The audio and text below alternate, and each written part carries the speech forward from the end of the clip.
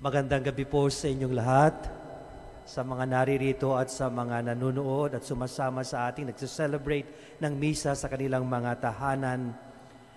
You know, from my point of view, pwede kong hulaan ang mga edad ninyo sa pamamagitan ng mga mukha.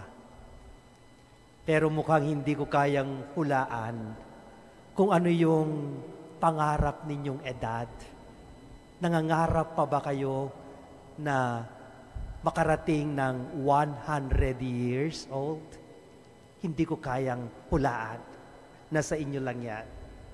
Or pag kayo ay dumating ng 100 years old, are you looking forward for something? Ngayon sa Pilipinas, hopefully, all of us are dreaming, hoping to reach 101. Sapagkat pag tayo ay naka-101, mayroon tayong 1 million from the government. Hindi ko alam kung pasado na yung bill na yon. But anyway, I'm telling you this precisely because most of us don't even care to dream of reaching 100 years old. Because we know what's the use. But in the first reading of today, very interesting. Kung kailan nag-100 years old si Abraham, doon pa lang nagsisimula ang kanyang buhay. It is becoming more exciting. Pero alam natin, iba yung sukatan ng 100 years old noon at ngayon. But then, that is something very interesting. In his old age, it is still in those times that Abraham's life started to be more exciting. At napakinggan natin sa unang pagbasa, nung 100 years old si Abraham, doon ipinanganak si Isaac, yung kanyang anak. At siguro tatanungin natin, maaalagaan pa ba ni Abraham yon? Pero you can just imagine how Abraham was so excited to have his own son with his wife Sarah. Pero go back to the first reading, sapagkat napakaganda, nung lumalaki yung bata, nagipaglaro si Isaac doon sa kanyang kapatid na si Ismael, pero hindi niya kapatid sa ina. In other words, yung katulong, alipin ni na Abraham at ni Sarah, nabuntisan ni Abraham. At nagkaroon ng supling. Don't make any judgment. Hindi po kabit ni Abraham si Hagar, yung katulong. Pero nung naglalaro ngayon itong dalawang magkapatid sa ama, pero hindi sa ina, sapagkat si Isaac ay anak ni Sarah, ng tunay na asawa ni Abraham, pero si Ismael ay anak ng katulong. Naglalaro sila, nagalit si Sarah.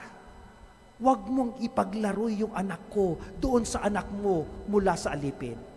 At naintindihan ng Diyos ang naramdaman ni Sarah.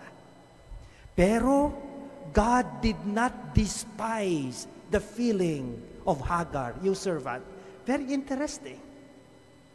Kaya Abraham was disturbed at ang ginawa niya, pinaglayo niya yung magkapatid. Pagkatapos, kinausap niya si Hagar, pwede ba lumayo na lang kayo dito? At nung lumayo yung kind of katulong na nabuntisan na anakan ni Abraham, lumayo sila kasama ng bata. They went to the desert. And the spotlight of the reading now is unto this, yung alipin na nagkaroon ng anak dun sa kanyang amo. At siya ay naabandon na apparently, went into the desert aimlessly, according to the first reading. The spotlight is on the sinner, apparently. Ano ang ginagawa ng sinner na yon? And so, Hagar was so confused. Just like any other sinner, perhaps confused. Kung ano nang gagawin nila. And in that confusion, gusto niyang iwanan na lang yung bata doon sa disyerto. At iniwanan nga niya at sabi niya, wala na akong magagawa pa. Mamamatay na lang yung anak ko sa disyerto. This is the least that I can do. At nung iniwanan niya yung bata sa disyerto, umiyak yung bata. At narinig ng Diyos ang iyak ng bata. At nung narinig ng Diyos ang iyak ng bata, sinabihan ng Diyos si Hagar, Hagar, ano bang pinaggagawa mo? Take the child. And in spite of what happened to both of you, in spite of your history, I will make the child a great father of many nations. Isang napakagandang kwento na ang Diyos hindi siya humuhusga sa ating pinanggalingan because He sees the bigger picture. Sana ganun tayo. Kasi oftentimes when we are so prompt in our judgment with others, those are the times that we are exposing our limited horizons and our biases. Kadalasan, pag tayo nang huhusga, ay yun yung mga panghuhusga na hindi natin alam yung kwento ng mga taong hinuhusgahan natin. At dahan-dahan sa panghuhusga, sapagkat kung paano natin hinusgahan ang ating kapwa, yung sukatan na yon ang magiging sukatan na huhusgahan din tayo. Be more expansive in the way we look at things and recognize that we only see a very limited vision of reality. Let us trust in God who sees the bigger picture.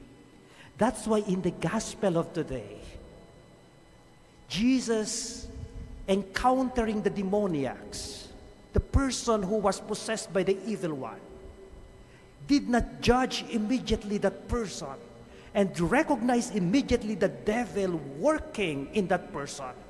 And he talked directly to the devil, "Get out from there. I did not create the human person to be under you, to suffer, to be in misery."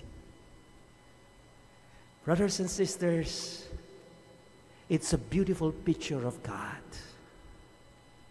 A God who knows the bigger picture and allows us to get closer to Him and hold on to Him until we recognize there is something more than being 100 years old. It is the company of God.